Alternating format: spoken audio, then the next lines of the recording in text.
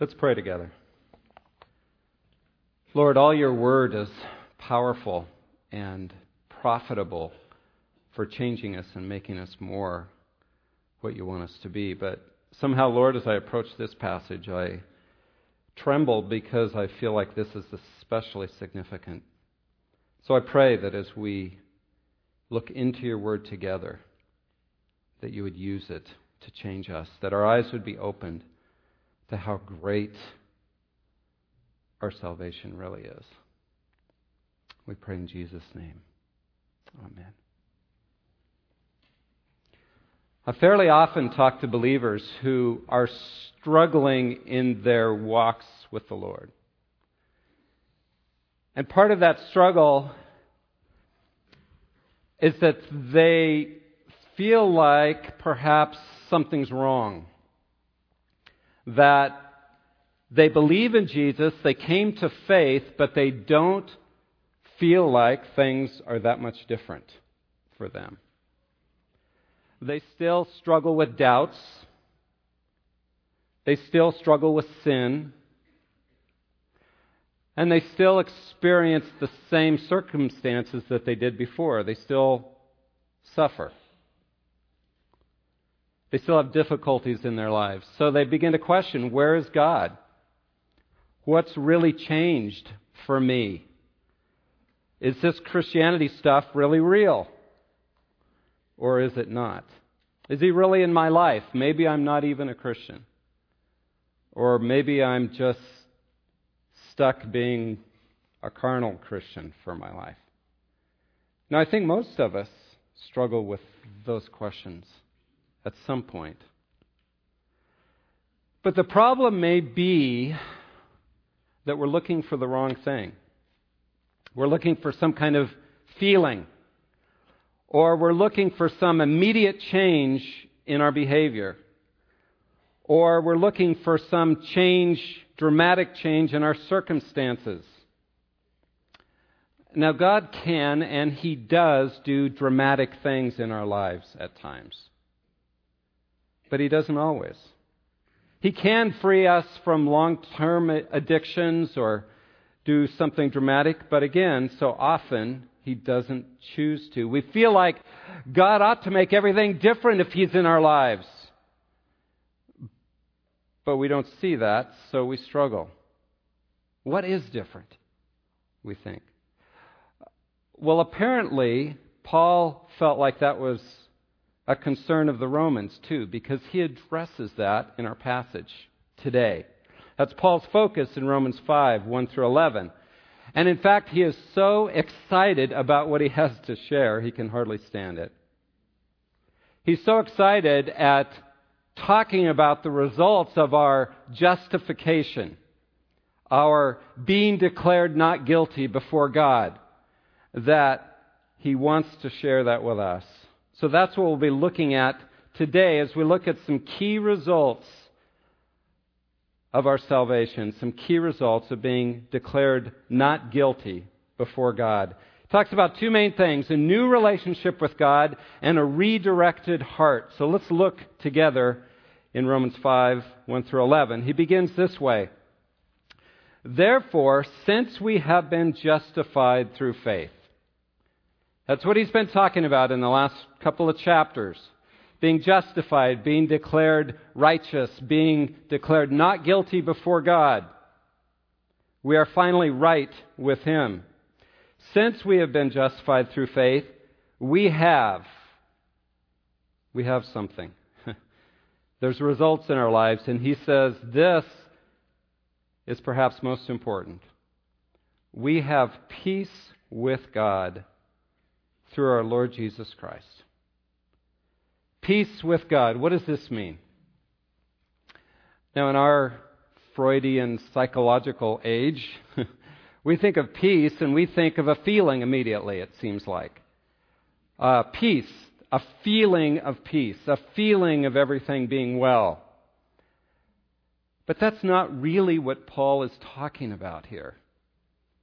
What he's talking about is a different kind of peace, the kind of peace that says there's no more war, no more hostility, No more battle going on. It's an objective reality outside of us. And if you think about what happened with the fall, where Adam and Eve rebelled against God, we all have decided to go our own way, and therefore we're separated from God. What he's talking about here, that we have peace with God, is incredibly dramatic because it means a reversal of the fall. It means being brought back into a relationship with God. That there is no more chasm between us. That we are finally at peace with God. You see, a holy God loved us. But He couldn't be with us. Because of our rejection of Him and because He is holy and we are sinful, we were separated from Him. We had a sinfulness in us, part of us, that God could not tolerate. My wife has a disease called celiac disease. It means she has an intolerance to gluten, to wheat and rye and spelt and other grains. If she has contact with those, she gets sick. Many of you have allergies. If you have contact with certain things, it makes you ill. That's a bit of a picture of how God is with sin and sinful people. It's not that He doesn't love us. It's clear that He does. He so loved the world, He sent His Son. But He has an intolerance of sin. He cannot be around it.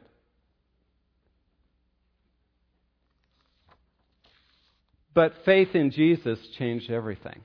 You see, when you come to Him in faith and say, I believe You died for me, His blood covers us. We are declared righteous. God looks at us and sees Christ in His perfection that we could never measure up to. And the hostility is gone. We're no longer at war. He carried our sin so God can look at us and be in relationship with us. So He's really talking about like two warring countries that are at war and they finally negotiate a peace. There is no more hostility. But that's not a perfect example because you think about those two countries and they're still going to be watching each other. And if one of them violates the agreement, then they're going to be at war again. So there's this wariness. There's this sense of, it's a negotiated peace. We're at peace. We're not fighting, but you better keep your act together. And too often, that's the way we think of our relationship with God. Oh yeah, I'm at peace with you, but you better keep your act together. But Paul goes on in verse 2 to explain it's far more than that to be at peace with God. In fact, the word peace in the Greek world had this sense of no more hostility, but Paul is really expanding on it to show it's really more of that Hebrew Old Testament sense of peace. Shalom, well-being, not just no war, but this is awesome. He says this in verse 2, through whom we have gained access by faith, through Jesus, into this grace in which we now stand. He says we stand in a position of favor with God. Here's where it gets exciting, see? God is not saying, okay, I'm just not going to attack you anymore. I'm not against you. It's far more than that. It's God saying, you know what? Now that the barrier's removed, I'm the king, and I'm inviting you into my palace, and I'm inviting you in to be my son, my daughter, and I will give you all the rights and privileges of being part of my family. That's shalom. It's not just we're not at war, it's that now I can bless you richly because I love you so much. I've always loved you, but now I get to show it. It's most favored nation status. It's far more than just not being at war. You see, when he says we have peace with God, he's saying the God of the universe who created everything will now favor us and use all His resources to bless us. to bring us shalom.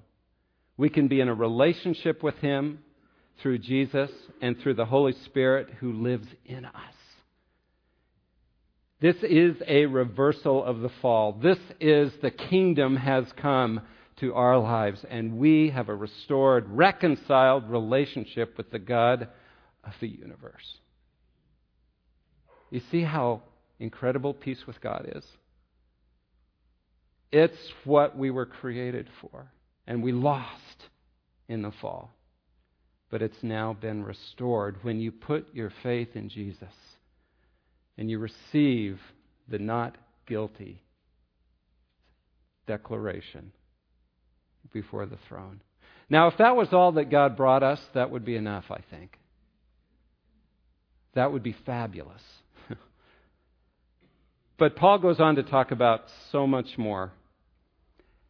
He talks about a redirected heart. Now let's talk a little bit about our hearts as unbelievers.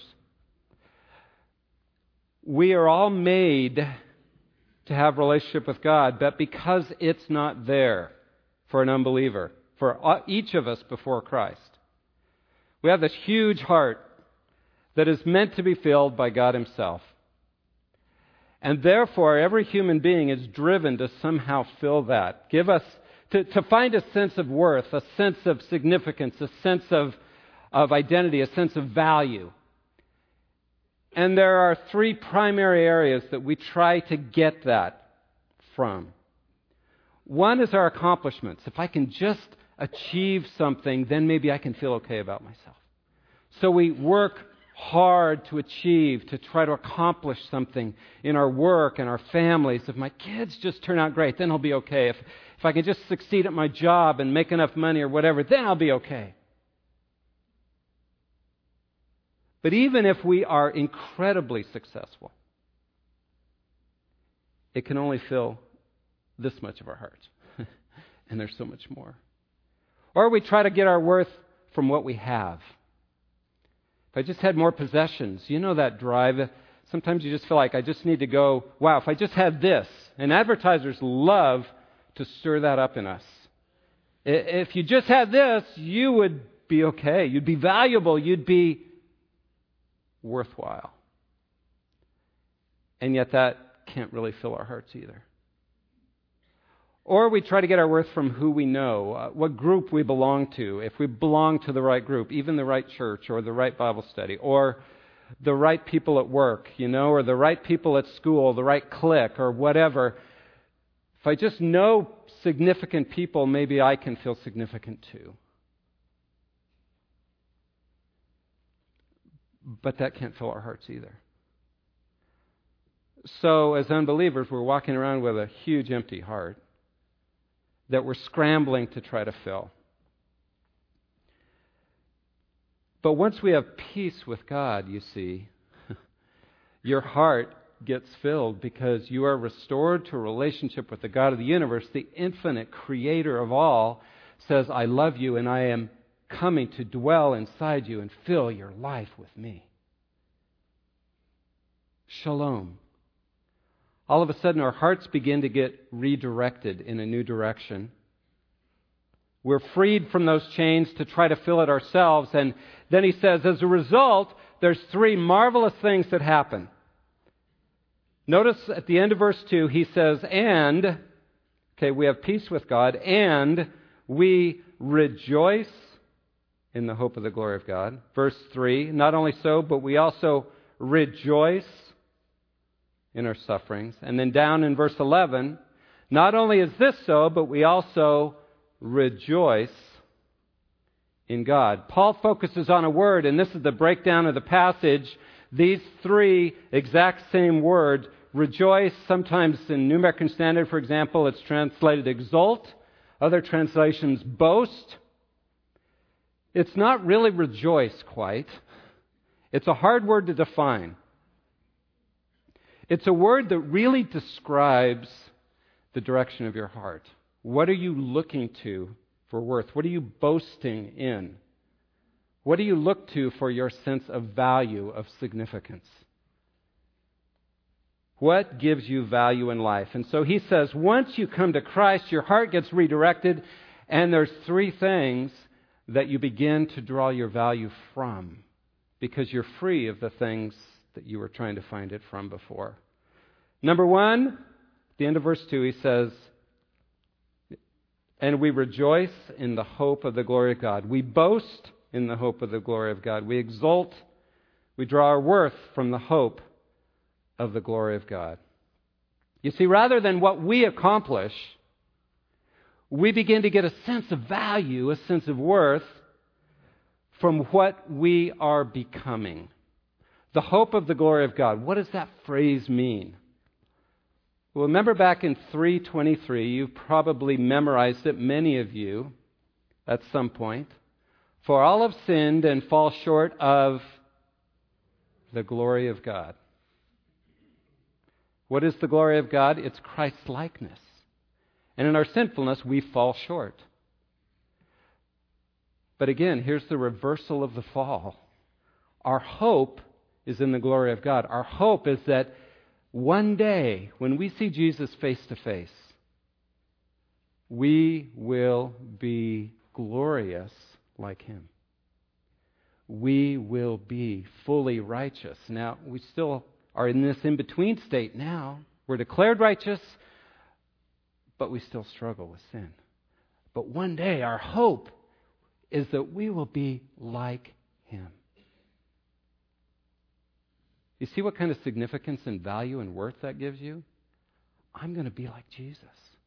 He'll still be Lord. I won't be Lord. I won't be God. But character-wise, I will be like Him. All the sin and foolishness I still struggle with will be washed away, and we will be pure like all we've always longed for all our lives. You see how this gives you hope and how this gives you value and worth in a world that's so uncertain? Someday I'm going to be there. It's as if God has come to you and said, it's basketball season, okay? It's as if God came to you and said, you are going to be as good a basketball player as Michael Jordan at his prime. And you go, I can barely dribble. He says, but it's promised. You will get there.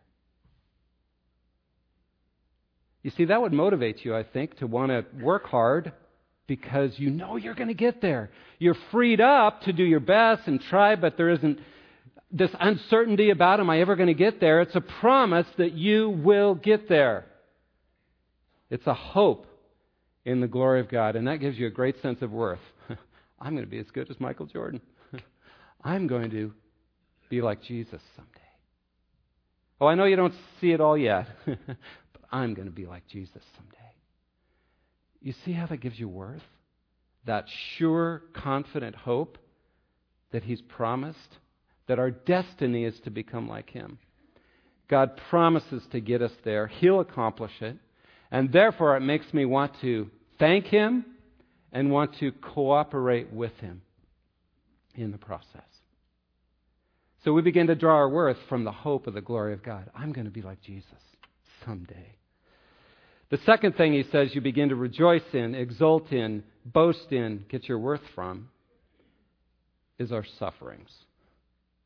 Notice verse 3. Not only so, but we also rejoice in our sufferings. Now, wait a minute, Paul. That's going a little too far. I'm going to feel significant and worthwhile and valuable because of my sufferings? That doesn't make sense to me. What are you trying to say? Well, he tells us. Not because our sufferings feel good, but because, he says, of what we know our sufferings are producing in us. That very Christ-likeness that we long to have fruitful in our lives. Notice what he says. We rejoice in our sufferings because we know some things. First of all, we know that suffering produces perseverance. Perseverance, character, and character, hope. Let's talk a little bit about these sufferings. What's he talking about here? If we're going to rejoice in our sufferings, we better know what they are. Well, very simply, suffering, the word here, means anything that causes you pain. It could be difficult circumstances. It could be health issues. It could be a difficult relationship. It could be persecution as a Christian. It could be financial troubles. All that this world squeezes us into, and it has this picture of being squeezed by life. And it hurts. That's sufferings. But notice what he says. Reason we can begin to draw worth and value and rejoice in our sufferings, in our tribulations, is because of what God is doing in us through them. He's transforming us through them. He says, first of all, the tribulations, the sufferings produce perseverance or endurance. The Greek word is hupomone, which means to remain under. Remain under the pressure. To not squirt out and escape. You see, when you undergo trials, you think, I could never endure that, but you get under the trials and God is with you. He gives you the strength and the pressure comes and it gets worse and worse, but you find you are able to endure. You see, the trials produce endurance in your life. Hupomone, the ability to remain under in the midst of it when we don't squirt out from underneath it. You see, our culture teaches us that trials are bad, suffering is bad, and you need to run from it and get out from under it as quickly as you can. But when you realize that God is doing something incredible through it, then you learn to endure and stay under the pressure. So the trials, the suffering, produces endurance in us, and that endurance, it says, produces character or proven character. The word there is the word dakame, the Greek word that used to be stamped, we have many examples of this, on the bottom of a pot after it had been through the fire. And the glaze and all had been heated. And it would come out and they would stamp on the bottom, dakame, proven character. It made it. That's what God is producing in us. Dakame, proven character, Christ-likeness. We begin to say, thank you, Lord. I don't like pain, but I rejoice in my sufferings because you're producing dakame, proven character in me. What's he talking about? Fruits of the Spirit, love, joy, peace, patience, kindness, goodness, faithfulness, gentleness, self-control. All those things. They're the fruit of the Spirit. You see, the pressure comes, the tribulation comes, and we get squeezed by that, but we endure underneath it. And the pressure gets harder and harder, and suddenly we begin to get transformed. Like coal, carbon that gets squeezed under the pressure of the earth, and it gets pressured more and more, and it begins to be transformed from coal into diamonds. Something of incredible value. And so all of a sudden we go, wow, Lord, I rejoice. I get worth from my tribulations, my suffering, because I know you're using it to change me into something really glorious and beautiful. I don't like the pain, but I thank you for what you're producing in me. That gives me true value and worth. Thank you that you love me enough to produce this kind of fruit, proven character, dakame, in me. And then it says, tribulation produces perseverance, perseverance, character, hope. You see, we look at our lives as we see our lives beginning to change, knowing that we couldn't have changed ourselves, but God is transforming us through the struggles we go through. We get hope because we see God at work in our lives, changing us, and we get confidence that He will continue working in our lives, and that gives us greater hope that we are going to make it. It's like buying an old house that needs to be restored, and you put in work and you remodel one room, and you go, that's great. There's a lot more to do. But that gives me hope that I'm actually going to get there. And I'll do another room and another room and another room. And as we see our lives beginning to change through the tribulations we face, God is at work. It gives us hope that He will get us to that place of Christ-likeness that we were created for. We get more and more hopeful in life. I'm going to be finished one day. I'm making progress thanks to the Lord's work in me. I have a friend I was talking to just last week, and he was describing the last few years and how difficult they have been and how painful it's been for his family, and he's had legal issues and all kinds of things. But he said, it's been terrible. It's been hard. But I would not trade it away because of what God has done in my life through it. That's rejoicing in your tribulations. That's this sense of, God, thank you. Thank you that you are transforming me through the struggle. But all this can raise a question. And the question is this: how can I know that this hope I'm putting that God's going to get me there won't be disappointed? How do I know that God's going to finish the job? How do I know He won't give up on me? Because you know what? Reality is, I struggle. I still struggle with sin. I'm not always obedient. I don't always do the right thing. How do I know that God will see me through? We need, if we're really going to have hope, we need to know that God will finish the job. And that's what Paul goes on to explain now, where we can get that kind of confidence. It's important because if we look at our circumstances and how our life goes and the things we experience,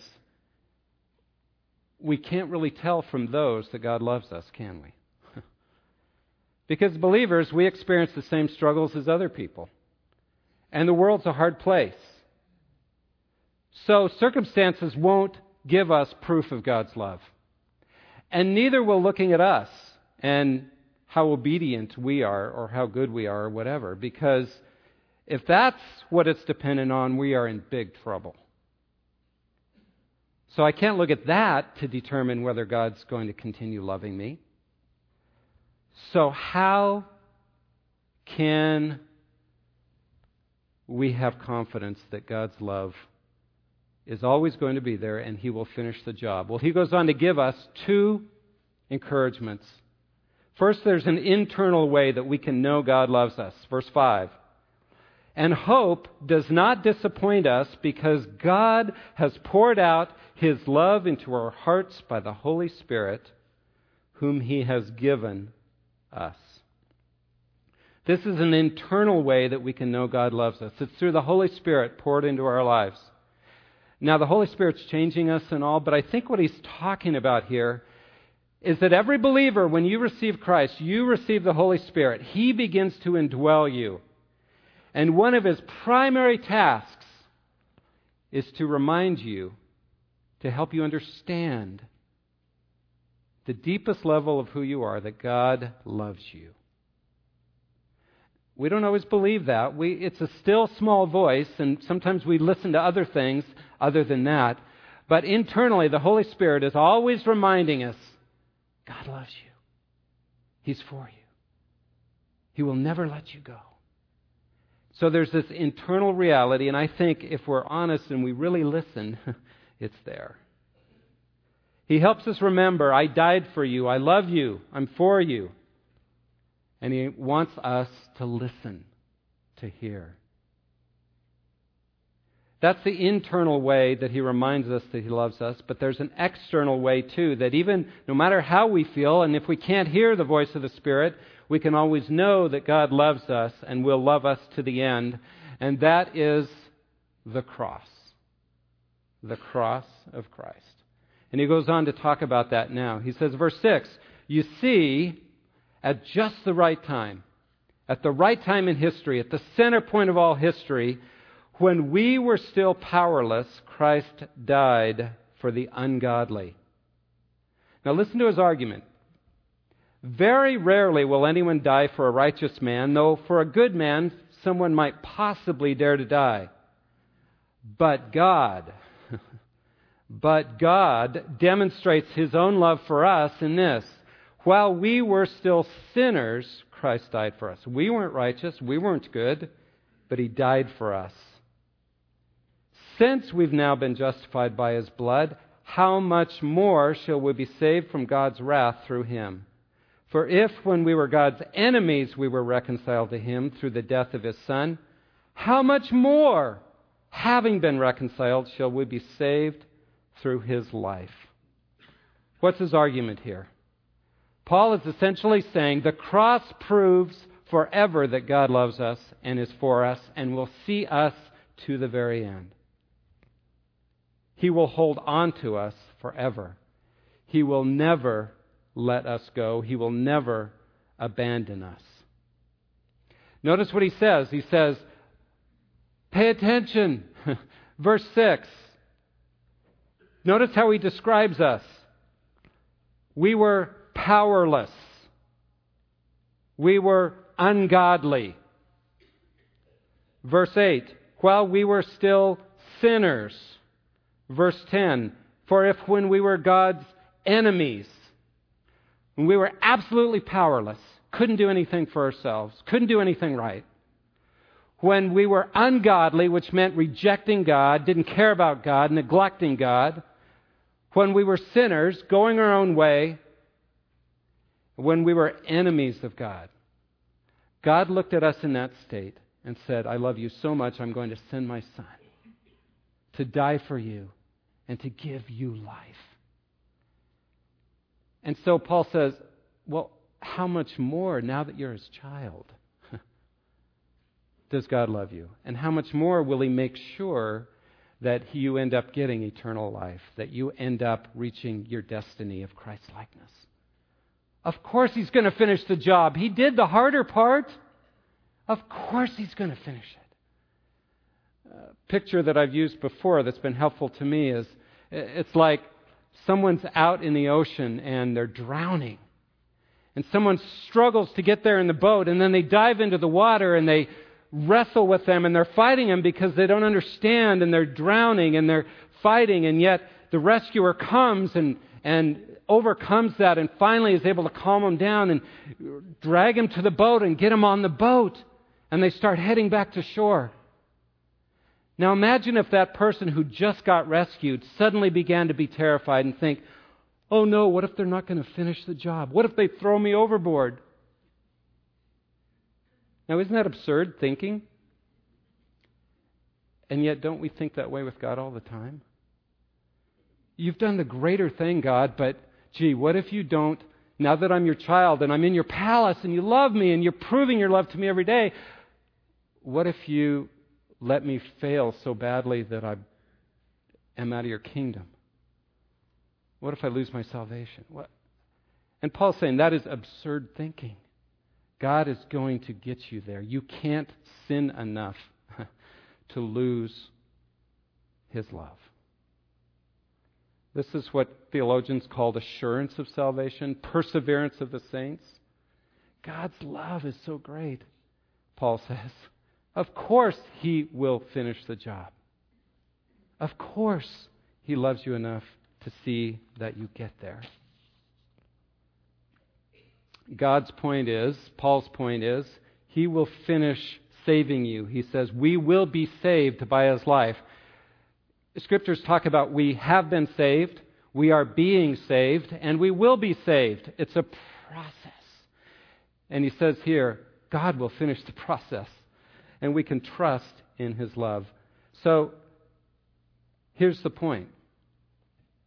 We can relax and enjoy our relationship with God. Because it's a certain thing that He'll get us where we need to be like Christ. Yeah, it'll take trials, it'll take suffering, it'll take difficulty, but He will get us there because He loves us so much. I like what Vern Lind, who was, as we were studying this passage in our elder meeting this week, said this: the value of the gift confirms the magnitude of the love. The value of the gift confirms the magnitude of the love. And it also confirms our value. If God would give so much, He values us so much. If He'd give His own Son, give His own life for us, He values us so much that He wants us to relax and enjoy the relationship. And that's verse 11. Not only is this so, but we also rejoice, we exult, we get worth from God. Our relationship with Him. And that's the third step of a redirected heart. We begin to realize how marvelous God is. That God is making me like Jesus. That my suffering is being used by Him to produce life and Christ-likeness. And I can never be separated from His love, no matter what. I can never be lost from His hand. Then God begins to be your greatest joy. I have tasted of that. Just tasted. I hope you have. Where you begin to delight in just who He is and His love for you. And just being with Him is your greatest joy. You see, that's where God is redirecting our hearts when He frees us up from trying to find life from what the world offers. He, Father, Son, and Holy Spirit become our joy and our life. All of us struggle at times with, what's really changed since I came to Christ? Is this real? And Paul says, oh yeah, it's real. Maybe not in the way you've been looking for it. But you have shalom with God. You're in a place of favor with Him. And your heart's being redirected to begin to rejoice in your destiny of Christ-likeness, in even your trials, because they're producing that Christ-likeness, and ultimately finding joy in God Himself. You have a new relationship with Him, a new life in Him. The kingdom has come. Hallelujah. Let's pray. Thank you. Thank you, Lord Jesus, for giving your life for us so that we would know absolutely that you love us. Help us to walk in this new relationship with you, Father, this shalom, to be free from trying to fill our hearts ourselves, but to simply enjoy what you have accomplished in us and for us. So thank you. We celebrate you. We celebrate how great you are and how great is your love for us. In Jesus' name we pray all these things.